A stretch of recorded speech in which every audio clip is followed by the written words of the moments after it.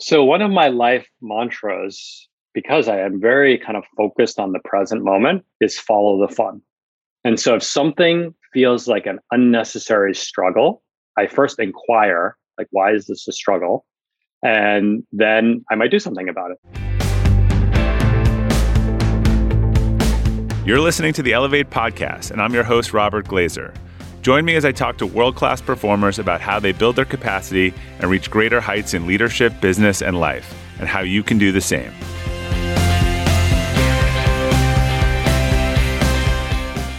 Welcome to the Elevate Podcast. Our quote for today is from Socrates: "An unexamined life is not worth living." My guest today, Khe Hy, has taken this lesson to heart. He's the founder and author of Rad Reads, a popular blog about examining our life-changing relationship with time, work, money, and ourselves.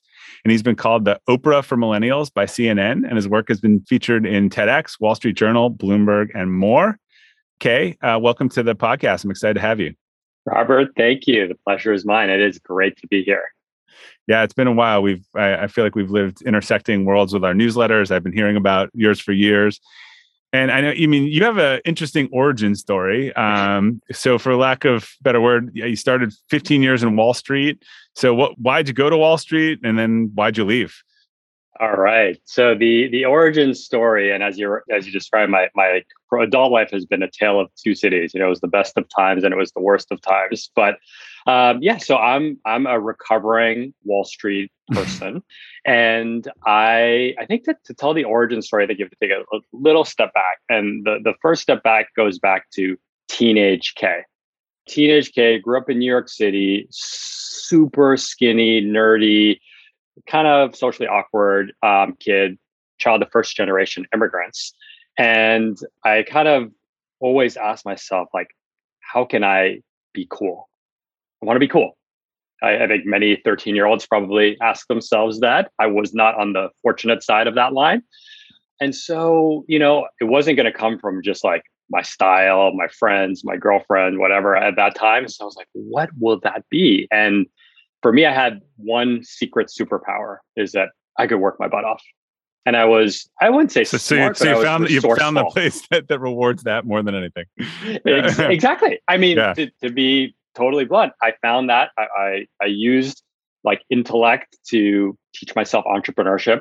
Started making web pages in my bedroom when I was a teenager, learned how to invest, got into a good college. And then I was like, okay, I know how that 13-year-old kid is finally going to be accepted and loved.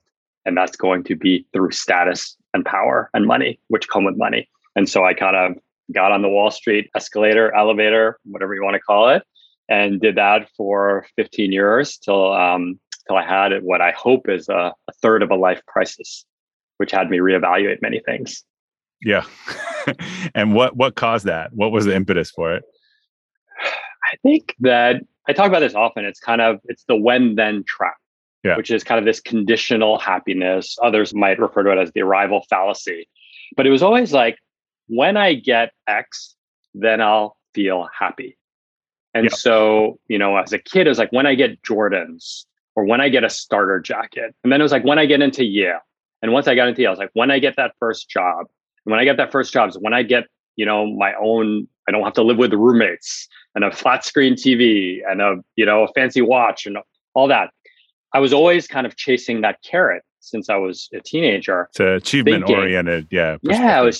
I think I wanted two things. I wanted acceptance, or to say it more bluntly, I wanted to know that I was loved. And I wanted people to recognize me. Like, I wanted people to respect me. And I think deep inside, I thought that would lead to happiness, right? I wanted to be at peace. And so I just kept doing that. And the highs kept getting higher objectively. I bought an apartment in New York, and, all that stuff. I got married, and, we had kids and all that. Those aren't achievement markers, but the life plan went as according. But with every high, now I'm not talking about getting married and having kids. I'm talking about buying stuff or getting recognized. With every high, the highs were shorter, and then the drops were more precipitous, right? So that first time you kind of go in and you saved your money to buy something you really wanted, you're happy for months. 10 years later, you get that bonus and you're like, oh, I'm going to buy a studio apartment, and you do it, and you're like, oh, that was cool. What's the next thing? What's the next? It's almost like an economic. It's almost like the diminishing returns of achievement or something like that. Oh, for sure. Because I think achievement, right? And the motto for Rad Reads is come for the productivity, stay for the existential. So we can't talk about career advancement without getting deeply philosophical. Yeah. But there's a fundamental question. I didn't know I was reckoning with it at that time. Now it's crystal clear to me. And the question was, who am I without achievement?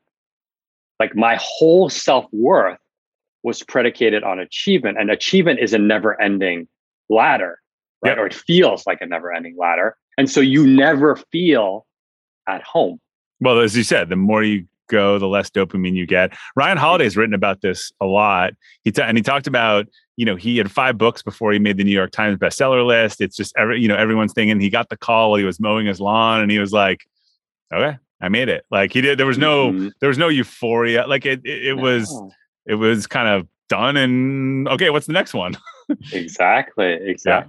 And I think you hit a very scary point where you're like, well, have I been playing the wrong game this whole time? Yeah. Because we're taught, so many of us, your listeners, my readers, my college peers, my friends on Wall Street, we're all taught that that's it. But then if you get to taste it and you're like, that's not it. And you're like, what if this was never it? That is the heart of a midlife crisis, right? Yeah, exactly. So did you have your Jerry Maguire moment? Like, was it a drop the mic walkout, or was it just sort of you just made a slow decision? And did you leave without knowing what you were going to do next? So it was building. I think that, one of the good things about working on Wall Street that I always share with other creators is that you get overpaid. And now $180,000 out of college, right? Yeah. You probably start losing your hair by the time you're 23 from lack of sleep and anxiety. But I had a buffer. I had a savings buffer. And I knew I had cultivated a bunch of little side projects. And so after work, I would rush home and I'd organize social events. I would build a CRM using no-code tools. I would make a blog anonymously on music. So I had all these little projects, and none of them were businesses. But what they showed me was, okay, if you can move the needle, and these projects had traction, not like financial traction, but like people liked them. Yeah. If you could move the needle on 1 to 2 hours of work a night, when you're exhausted or at the crack of dawn, imagine what you could do if you had all the time in the world, right? And so what I did was I made an angel investment in myself. I took a chunk of my savings with my wife's permission, or we discussed it. And I said, this is an investment in Kay figuring out what's next. And like an angel investment, you have a very high chance of it going to zero. Yeah. And a teeny weeny chance of it being like, 10,000x return. Except your board of directors, was a little more understanding. Exactly. Yes. And so I put that money aside and I was like, I'm going to try things until that money runs out. And if it runs out, I'll admit that I was wrong. I'll admit that I wasn't cut out to be an entrepreneur, and I'll go get a job. Oh, so it was a dollar ramp, not a time ramp. Well, I could loosely translate the dollars. It was roughly like, depending on how much money we spend, it was roughly between like 1 and 2 years. Okay. So what'd you do? What were some of your experiments? Traveled for 4 months. Yeah. The biggest one was a continuation, was my Rad Reads newsletter. So that started off, 6.5 years ago as a BCC'd email on Gmail. That's like, hey, I find these articles cool. So you just started 1 week, and you said you forwarded articles to other people, and you said you might find these interesting. Yeah. I forwarded them all in one email. Yeah. Okay. And I was on vacation, still working on Wall Street. And the infamous last words on the bottom: I have a lot of free time right now. I wonder when I'll have the time to do this again. Love, Kay, or see ya, Kay. And so I was on vacation there, and maybe 15 of the 38 people wrote back and said, this is incredible. I hope you send the next one again soon. Okay. Noted. So that was something I probably did that for the last 3 months while I was working on Wall Street. We traveled, and I just continued to write the newsletter. And the cool thing about the newsletter is that it turned into this laboratory or petri dish for a lot of little tiny experiments. So one of them was I needed to call it something. So I had to think about like, what's a good name? Came up with Rad Reads, a good alliteration. Then I needed a homepage where people could go sign up. And so I bought the domain and like put my HTML skills to work. Then I was like, I could be a little bit of a better writer. And so I practiced writing the blurbs and really getting a consistent tone and a consistent voice. And I read some books on writing. Then I needed a logo, and then I needed to pick colors, and then I needed like formatting. And so then I needed to like, what happens when people Google Rad Reads? And so it just kind of like very, very organically, I guess you could say, spawned the early days of a digital business and all the kind of little ancillary pieces that come with it in something as simple as a newsletter. And was there any specific focus early on, or was it just issues that you found interesting? So the interesting thing is that, and I know you speak to many kind of creator-led companies and entrepreneurs, it really kind of reflected kind of what I was thinking and what I was living. And so in the early days, I thought I was going to start either go work at a very small startup like AI, fintech, or maybe start a little investing fund. So it was very kind of oriented around kind of investing in tech. And then I was like, I don't want to do that. And then I kind of really leaned into like the solo creator economy. So it was like, around that. And then, I did you could talk about some of the consulting and coaching work I did around people's relationship with money, which is like, people are like, I want to do what you did, but I can't. I'm like, what do you mean you can't? They're like, let's talk about that. What's that limiting belief that says that you can't? So if you look at Rad Reads, I could probably break down each year by a theme. Yeah. But the one common thread, if you zoom out, it was about being a more productive person, not necessarily productivity, but a more productive person. Yeah. But it always had that existential lens. Like, why do I want to be more productive? Or why can't I be productive? Or why am I holding myself back? Or why am I self-sabotaging? So it always had that blend of like output and introspection. And it kind of looked at it through a bunch of different channels like money and work and time and business and entrepreneurship and leadership. And so how big did the newsletter grow? I actively call cold subscribers. So right now it's like 27,000. Mm-hmm. But I've probably called 27,000 subscribers over the lifetime. So again, it's 27,000. But we're quite proud of our 56% open rate. But it's made it into like the upper echelons of finance. And how did it start? It seemed to have found a very high level home. Is that just from your network or the type of people that it resonated with? And I assume then they're sharing it within their organization. Yeah, it has. My favorite story about Rad Reads is there's a few. People will randomly come up to me in different countries. This happened 3 times. Be like, are you Kay from Rad Reads? So that's kind of cool. But the other one is there's 2 dads. It is more men than women. We're trying to get that ratio better. 2 dads on a soccer field at 9 a.m. in New York City, kids soccer game. And they're both on their phones and they look over to one another and they're both reading Rad Reads. But we got lucky. We got 2 press hits like pretty early in our lifespan. And that really changed the game. I mean, from talking to many entrepreneurs that more viewers does not translate into a better business model, but it can help. And those were both completely organic. I mean, I'm too small to have a PR team or anything like that.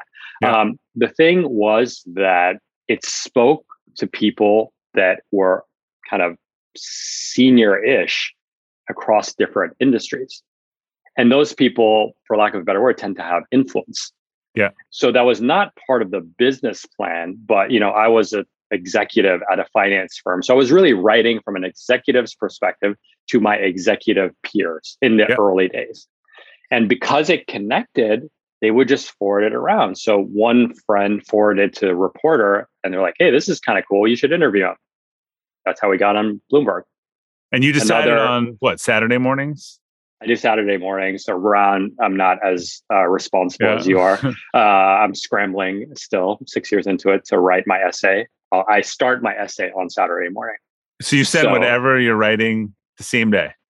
Well, I blurb earlier in the week. Okay, got it. And my team helps me blurb. But the essay, I sit down and start it on Saturday morning.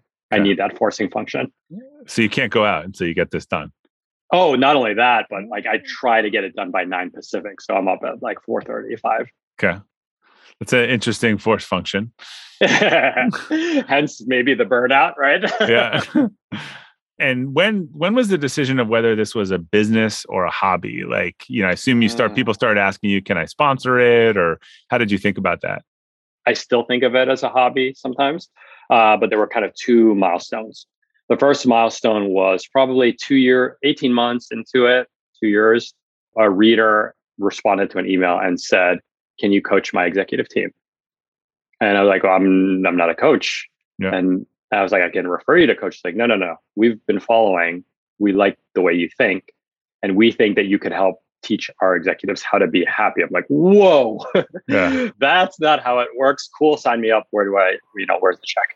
Yeah. And so that was the first moment. And I think all entrepreneurs have this moment where they're like, whoa, people actually pay money for something that I create. How'd you price that one, by the way? I basically probably way too low, right? Way too low. Yeah. I had my own coaches, and I basically charged what my coaches charged me. Okay. So I did that for a while. I got some kind of speaking, like small speaking gigs in between, but that was kind of the revenue for a couple of years.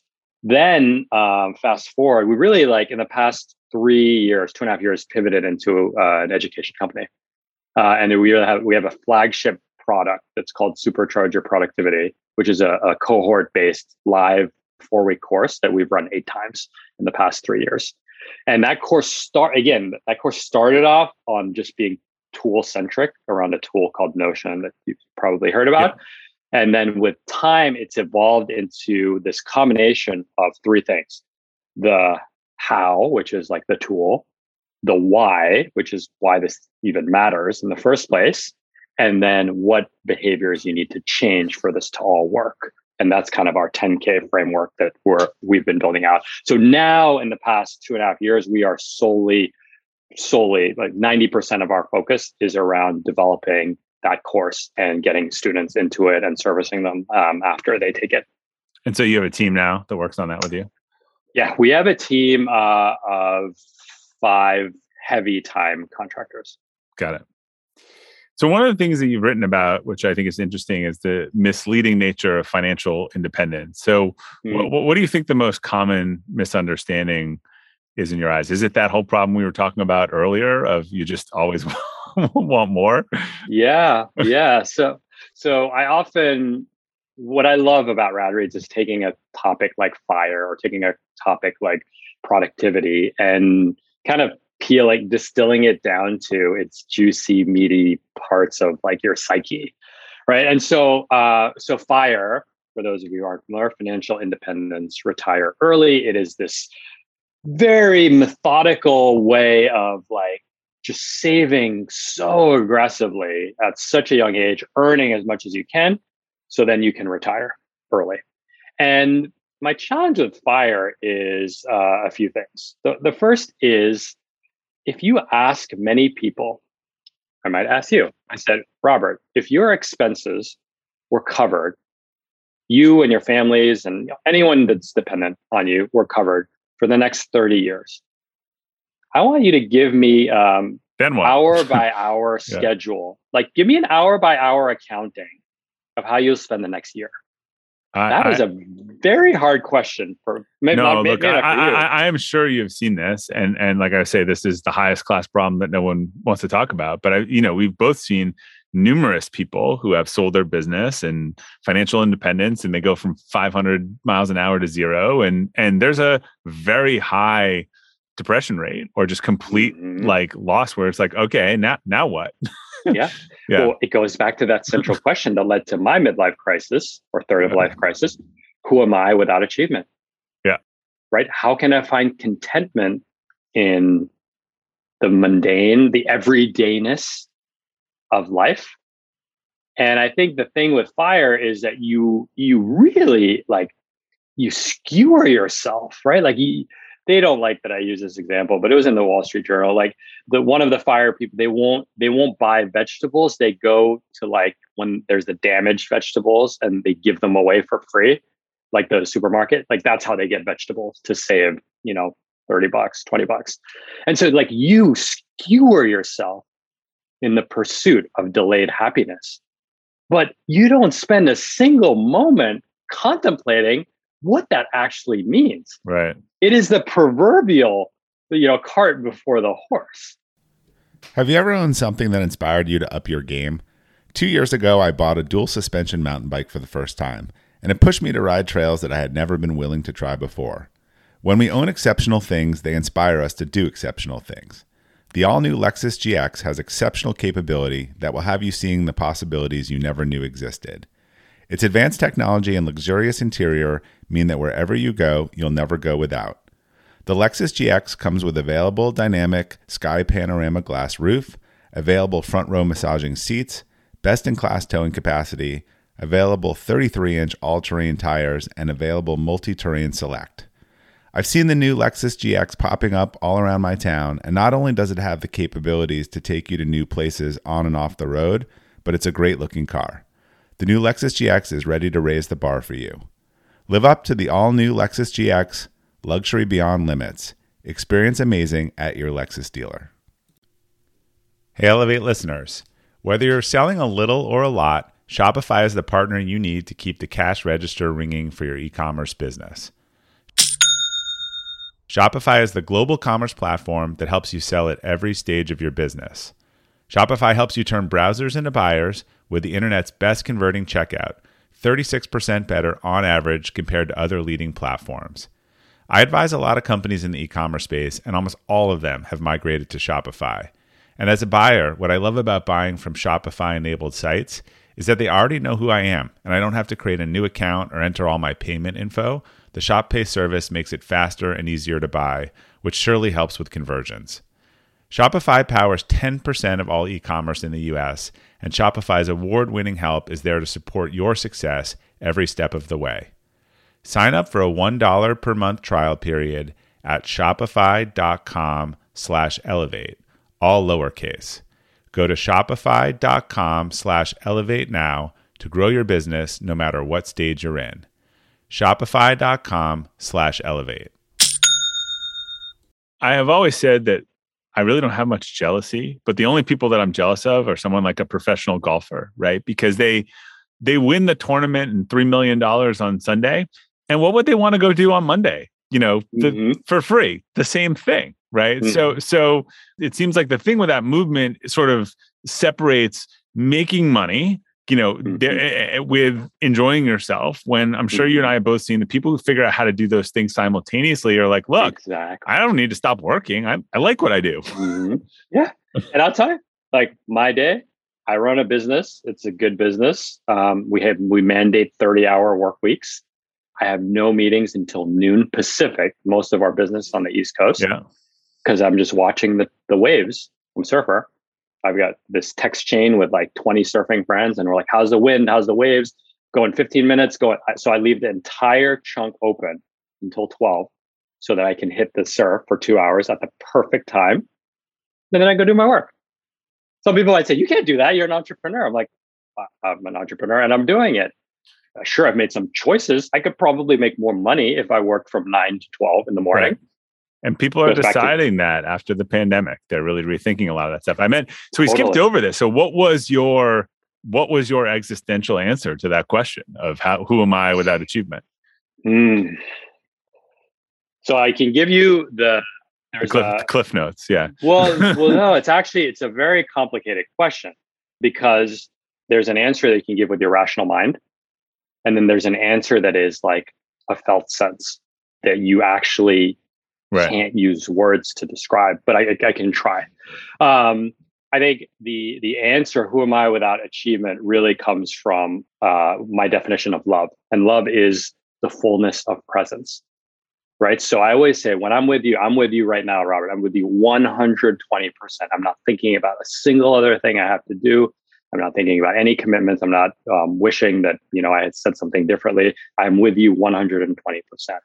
And so to me, happiness is the ability to be fully present at every single moment of your life, which basically means that the chatter, we all have chatter. You're not doing this, faster, slower, more, less. You suck. You're great. It means that you distill that chatter to nothing.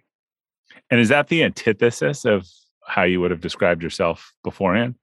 Oh my God. I mean, I think the chatter, I think that I was defined by my thoughts. Yeah. Right.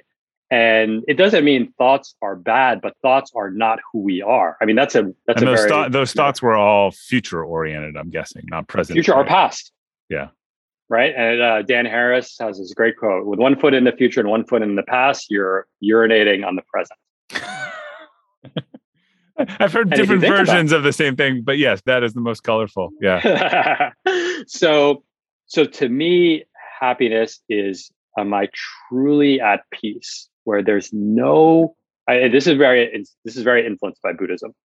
Like there is no craving, there's no desire for anything else other than that present moment through joy and through suffering and pain. Right. And that's why I say that there's. So even if you're talking to me and I am the most at a party, I'm the most boring person in the world saying things that are terribly offending you. Like you're not thinking about getting past that conversation. You've come to a place of sort of just contentment with it. Well, in that example, there would be presence, right? And there would be compassion. There would be I would not judge them. I would try to not judge the person. Yes. I'm not saying I'm able to, but I would try. Yeah. And then I would respectfully just remove myself from the conversation without lingering judgment and without lingering regret. And I think you could go a step further. Again, this is taught by Buddhism, is that the person that is so toxic is usually the one suffering the most. Yeah. Internally. And so if you can just touch that, if you can extend a compassionate energy hand, whatever, to them, again, it doesn't mean to just suffer the fool for the entire hour, but you kind of have that, and then you move on. Screw that person. Blah, blah, I can't believe I wasted all that time. You just move on. Yeah. And you go on with your life.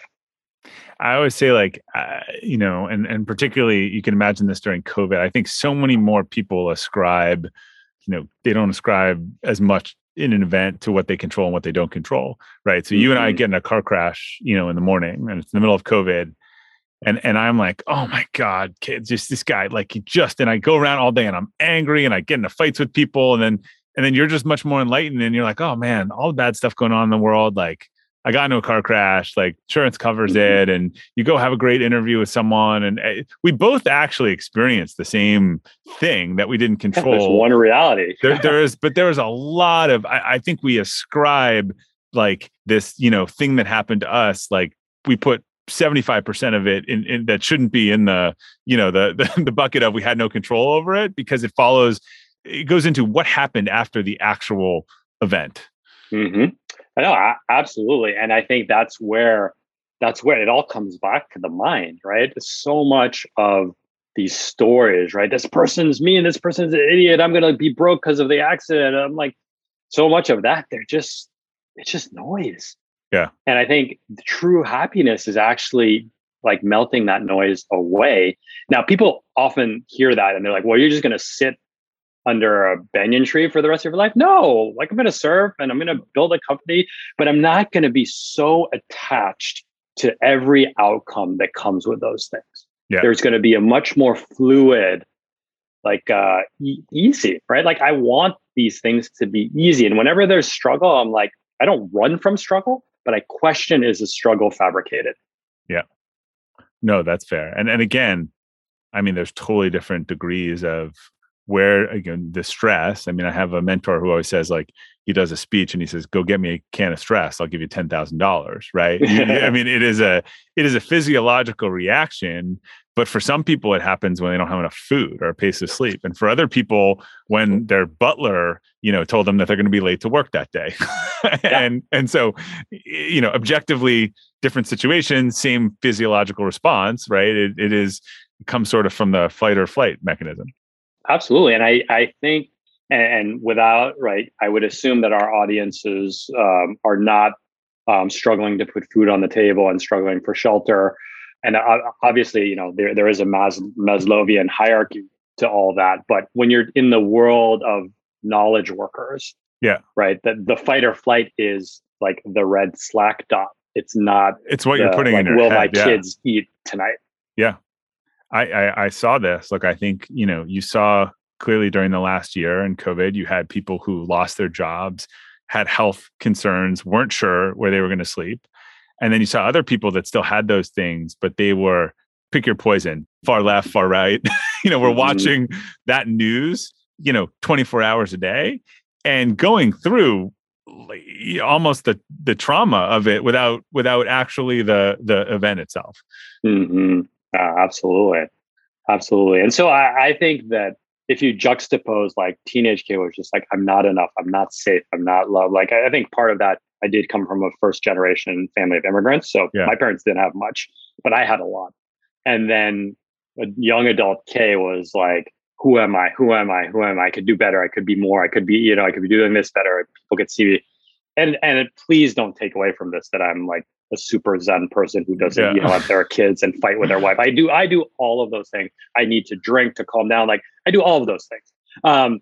But I do have this awareness that like, you're telling yourself stories, dude. Like, I've let go of the firm grip that those stories used to have on like all of my actions. And those stories have caused me to have like a bunch of health issues. Like if you carry those stories for a long time, I've seen it impact your health. It's impacted my health. Yeah, there's a lot of different ways to look at it. And again, we have to decide what it is that we, want to control and what it is that we don't want to control, and realizing that, some of that stuff is a choice. And it's a choice of whether it becomes a trigger for it or something that we look the other way. But as you said, like, look, you have these things, they're all real, right? And none of us are pretending that we're superhuman. But the key thing is that I think the ability to understand or believe you're wrong or question a narrative, that you're being told. And this is, Adam Grant used this term, like challenge network. I think right now with social media, we have these confirmation bias networks who just, are willing either digitally or analog to repeat back all the same things and echo them to us versus like, who's going to tell you something otherwise? So I was talking to one of these people in my life who is a challenge person. And I was explaining something I went on about 9 months ago. And he looks at me on a Zoom call and he goes, that's a great story that you've told yourself. Yeah. I just don't think it's true. And I thought about it for like 5 or 6 hours after he said that. And I went back to him. I was like, yeah, you're right. I had totally concocted this narrative and I got myself to believe it. But again, I have to, someone like that who I'm willing to let say that, I think there's such a, particularly today, there's such a like, not even a desire to listen to anything out of your spectrum. And I would complement that with some kind of stillness practice where we're just bombarded with inputs, messages, Slack, news, music, content, Netflix, everything. And to be able, like, when you strip away all of that noise, and my personal practice is meditation, when you strip away that noise, these answers or these clues about oneself and one's limiting beliefs become way more clear. Like the hardened edges of these stories start to dissolve. Yeah. And I think that's, therapy, challenge networks, stillness, journaling. These are all part of that's why in our courses, we always teach the why in addition to the how, right? Like what's like the bigger question here? I think it's really like when someone tells me something I didn't know or understand or whatever, like I kind of think that's cool. Like there's this, I think that the problem these days is, and this is the struggle, a lot of people are portraying opinions as facts, right? And so you might be like, oh, that's really interesting. That totally rocks like my analysis on something, but I kind of have to go check whether that's true first, because that's happened to me so many times where someone has said, I'm like, really? Like, I go do some searching. I'm like, it's totally not true, objectively. Like, and so that is the struggle where we are today. I think the alternative facts phrase has destroyed a lot of credibility. Yeah, I agree. So one of the things you've talked about, I know you're also a big believer in the 80-20 rule. This concept of the 10K per hour work. Can you explain what that is? Oh, I'm glad you asked. So yes, the $10,000 per hour work is a super simple way to basically fast track what's important to you. And so it's a matrix. I think you've had Kim Scott on your podcast, a 2x2 matrix, like the radical candor matrix. And to say it quite simply, on one axis, you have skill, low skill, high skill. On the other axis, you have low leverage, high leverage. And leverage is kind of a word that some people, it's a finance word, but some people get tripped up about it. But the simplest question for me is how I define leverage is when my goals keep happening while I'm surfing. That's leverage. Like, does my business keep growing? Are sales calls happening? Is content being written? The answer is no on that one. But, are we generating revenue? Are we generating profits while I'm not involved in it, while I'm doing something else? And so that's a matrix. And then you have these buckets, 10, 100, 1,000, 10K. And I'll go through each of them super quickly. $10 work is watching Netflix and YouTube. Just don't do it. It's inbox zero. It's all of that stuff. Like, you need to do some of it, right? Like, we all need to do like maintenance stuff. $100 work is kind of it's like the bait and switch. It's when you think you're doing something, you're leveraging something low skill. And the classic example of $100 work is just like the productivity lore, text expanders, superhuman, keyboard snippets, GTD, all these Zettelkasten and all that. Great. They're useful tools. But do you think Jeff Bezos... These are all the hack things, basically? Yeah, these are the hacks. Yeah. Because they incrementally make you better, right? Like my text expander saves me like 7 hours a year. Yeah. Great. Yeah. But 7 hours a year is not changing the course of my life or my business. So it's a false promise. And then we get to $1,000 work. And that's kind of like, that's the good life. $1,000 work is you have a skill, a unique skill. You got it in college. You have it from years of work experience. You're a lawyer, you're a coder, you're a podcaster, and you get paid a high wage for that skill. That's where most people stop. The problem with $1,000 work, or what's missing with $1,000 work, is if you want to take a year off, you have no leverage. Yeah. If you have 10 trainers doing that, then you have $10,000 work, right? Exactly. Yeah. So then 10K work, the most classic 10K example is being a great manager. That is when you inject so much leverage. Nathan Barry, who connected us, founder of ConvertKit, he said, every week I have 80 employees who work 40 hours. That's 32,000 hours of work are being moved every week by my team.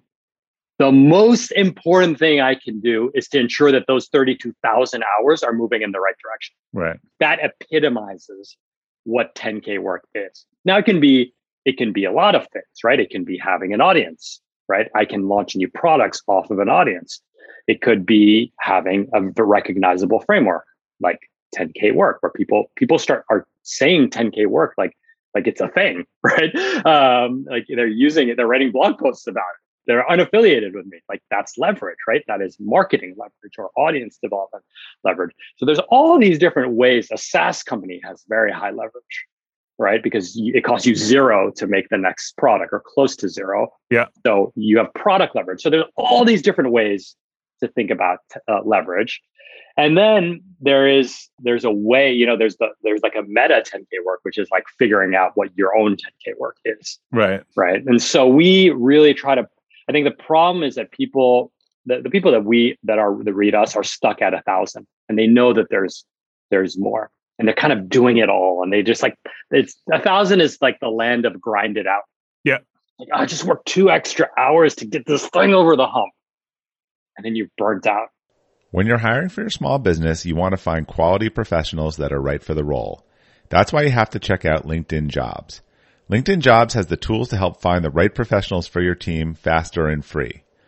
LinkedIn isn't just a job board. It helps you identify and hire professionals you can't find anywhere else, even those who aren't actively searching for a new job but might be open to the perfect role. Case in point, last year I asked the CEO of a major ski resort how he got his job, and he told me that he saw it on LinkedIn and decided to apply. In a given month, over 70% of LinkedIn users don't visit other leading job sites. So if you're not looking on LinkedIn, you're looking in the wrong place. On LinkedIn, 86% of small businesses get a qualified candidate within 24 hours. Hire professionals like a professional on LinkedIn. The team at LinkedIn is also constantly finding ways to make the process easier. They even just launched a feature that helps you write job descriptions, making the process easier and quicker. Post your job for free at linkedin.com/practical. That's linkedin.com/practical to post your job for free. Terms and conditions apply. Yeah, I've tried to have this discussion with my daughter. She's getting ready to go to college, and there are various amounts of consultants, and we're sort of transparent about what they cost, the range. Like, oh, like person that much an hour, and I'm like, but they're selling time. There's a limit, right? I try to explain that principle. Like, it's a lot of money. You have to decide whether you want to work 30, 60, 100 hours, right? Because they're buying you. So, yeah, I try to just at least expose my kids to that understanding. Yeah. And the beautiful thing about 10K work is, there's something that's 1,000 times more impactful than the base unit. And that's the thing that we like. And you can apply that to habits. You can apply that to health. You can apply that to sleep, right? Like, people go crazy about sleep, like hacks and Oura rings and all that. Maybe stop drinking before bed. Yeah, or go to bed. Or go to bed earlier. Or go to bed at the Stop same watching time. TV on your electronics before bed. Right? There's some like well-known, right? Yeah. The Oura ring is the classic $100 trap. They're like, oh, I'll throw this ring on and I'll get 8 hours. And then I'll spend 4 hours in the morning obsessing about what my sleep patterns were last. Exactly. I frankly, I know when I get a good night's sleep, and I don't. Like, it is not I don't need scientific analysis to know I woke up 3 times or I slept 9 hours without moving. But again, like 100, that the lower part of the matrix is so seductive because it gives you the immediate dopamine. Yeah.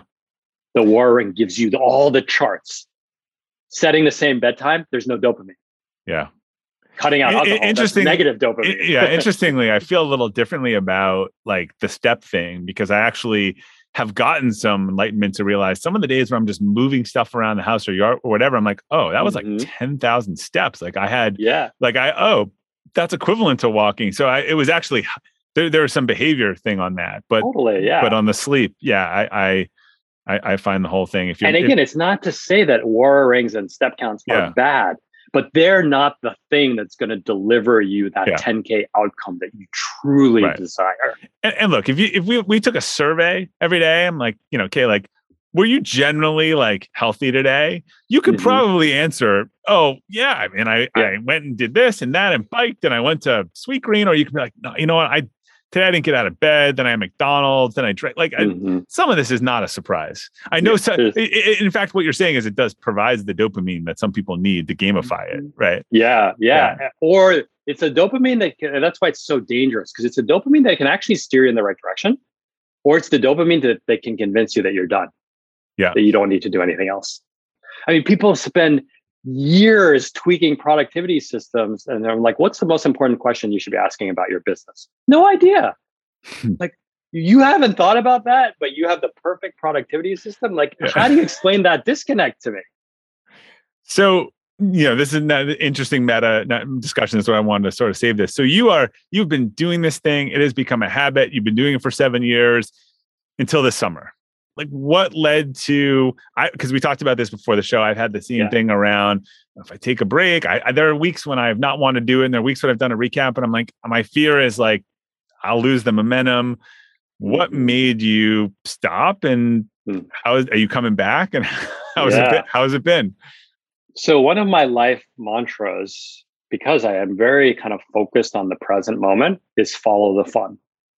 And so if something feels like an unnecessary struggle, I first inquire, like, why is this a struggle? And then I might do something about it. I might just stop doing it. And I've designed my life ish to, like, I have a lot of agency. Like, I don't have a boss. I work remote, all that stuff. Yeah. It stopped being fun. And for years, what was that? Was it the exhaustion of COVID, or what? Or was it just, was it not fun for a while? I think that the types of things I was writing became a little formulaic. Okay. And the creativity kind of waned, and it felt like just like almost like a box. I mean, I'm sure my listeners our readers are listening, but it felt a little bit like a box checking exercise. Mm-hmm. And I didn't bring that zest and vigor and creativity to it. I was just like checking the boxes. And part of it was just like, this is the second day of school. This is the second day in 2 years that no one has been in my house for more than 4 hours in 2 years.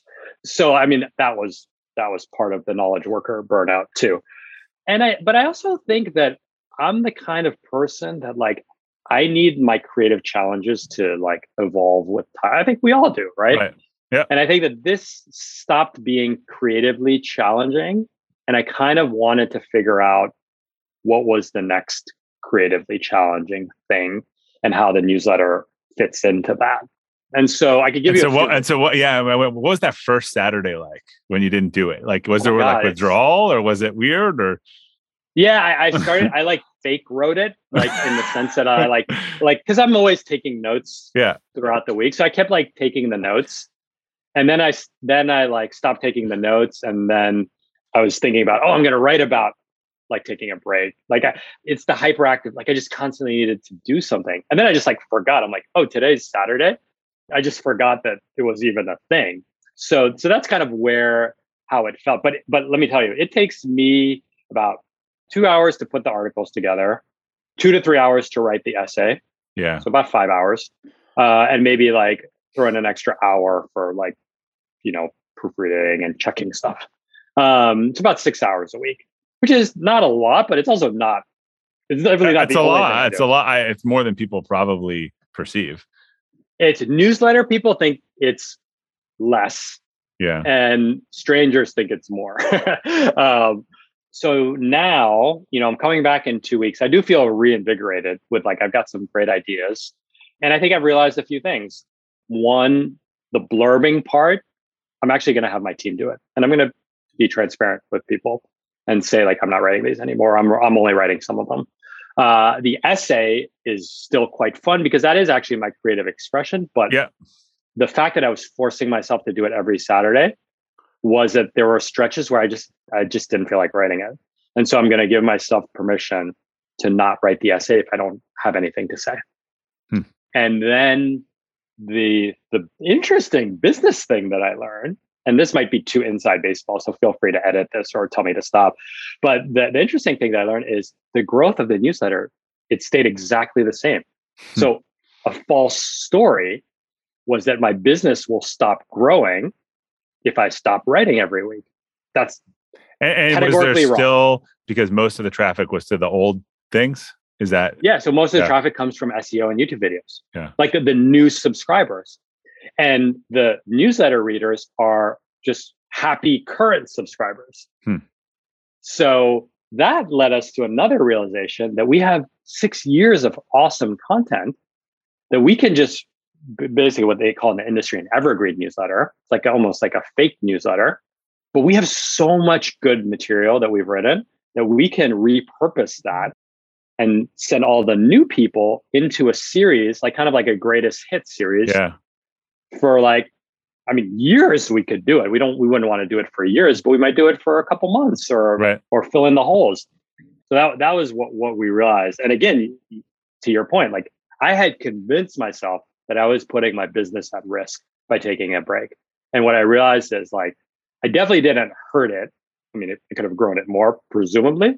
But these insights, these are like 10K insights that I had. I'm like, wait a minute. If the growth is not coming from writing each week, where's the growth coming from? Right. I didn't even know that, right? And so then I can go double down there. Interesting. So yeah, sometimes we have all these hypotheses that I always say and particularly in marketing, people have all these attribution hypotheses and you can do the elimination diet where you stop something and you see what happens. Yeah. Yeah. All right. Well, last question for you. And this could be singular or repeated, but what's a personal or professional mistake that you've learned the most from? When something feels off, and this is like usually in relationship with other people, not addressing it. So you could think of like Kim Scott's radical candor, but oftentimes you might be in a business deal and like something feels wrong, or you don't want to like cross the chasm, or you might not want to say something, like always confronting things head on. And because by nature I'm a people pleaser, and I have, like, go back to 13-year-old Kay, I really I want people to like me. I'm afraid to hold my ground, or not even hold my ground, but to say, like, I don't want to do this, or this doesn't feel right to me, or this doesn't feel fair to me. And so I kind of just like absorb it so that people keep liking me. Yeah. And then I pay this like explosive, violent price later down the road. My answer would, one time someone asked me this question when I went on their podcast. My answer would be similar. I think you assume me, just drive over it or ignore it, it'll get better. I've never had it get better. It only, the interaction becomes harder and worse every time. And then the next time you convince yourself, like, well, maybe it'll go away, and you just repeat the cycle of violence. Yep. And you got it. And you also, I think this also comes from radical candors. You got to like address it right away. Yeah. Like you can't just like let it. Because it gets awkward, because it goes, okay, the thing that happened yesterday, and then it becomes, well, okay, the thing that happened last week, or the thing that happened 2 months ago, like, wait, you've been holding on to that? Like, yeah. And then the stories start to take shape of like, well, what really happened in these 2 months, 2 weeks, or whatever. Yeah. So interesting. Well, I'm interested to see what it looks like when it comes back. We'll soon. Okay, how can people learn more about you and your work? Where should they go? Yeah, so please head over. Thank you, Robert. This has been so fun. And I'm glad we finally got to connect in person. And thank you, listeners. So head over to radreads.co, no M there. Drop in. We run everything through email. We've got this phenomenal 10K training email course when you sign up. That's something we built during the break. And it really teaches you the whole framework. It's free. And then you'll be part of our community. And so that's really the place to go. And then I'm most active on social, Twitter. If you just Google K-H-E space H-Y, you'll find my Twitter handle, which is under my full long first name, Kemrid. All right. Well, thank you so much for joining us today. Again, glad we finally made it happen and caught you on a break. So that made it easier for you. Awesome. Thank you, Robert. All right. To our listeners, thanks for tuning into the Elevate podcast today. We'll include links to Kay and his work on the detailed episode page at robertglazer.com. Huge favor to ask. If you enjoyed today's episode, you enjoyed the podcast in general, I'd really appreciate if you could leave a review. It's the number one way that new users discover the show. If you're listening to Apple Podcasts, all you got to do is hit on the library icon, click on Elevate, scroll down on the bottom, and you can leave a rating or review. So thanks again for your support. Till next time, keep elevating.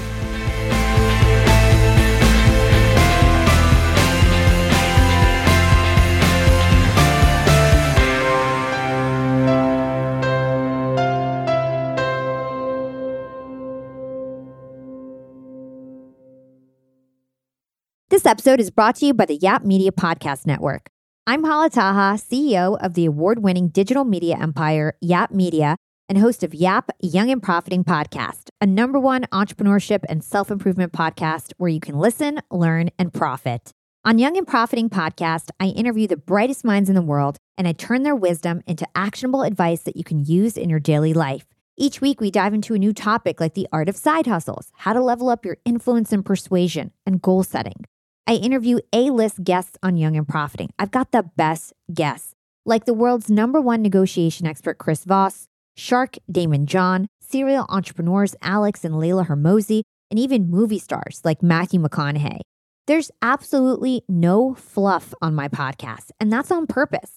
Every episode is jam-packed with advice that's going to push your life forward. I do my research, I get straight to the point, and I take things really seriously, which is why I'm known as the podcast princess and how I became one of the top podcasters in the world in less than 5 years.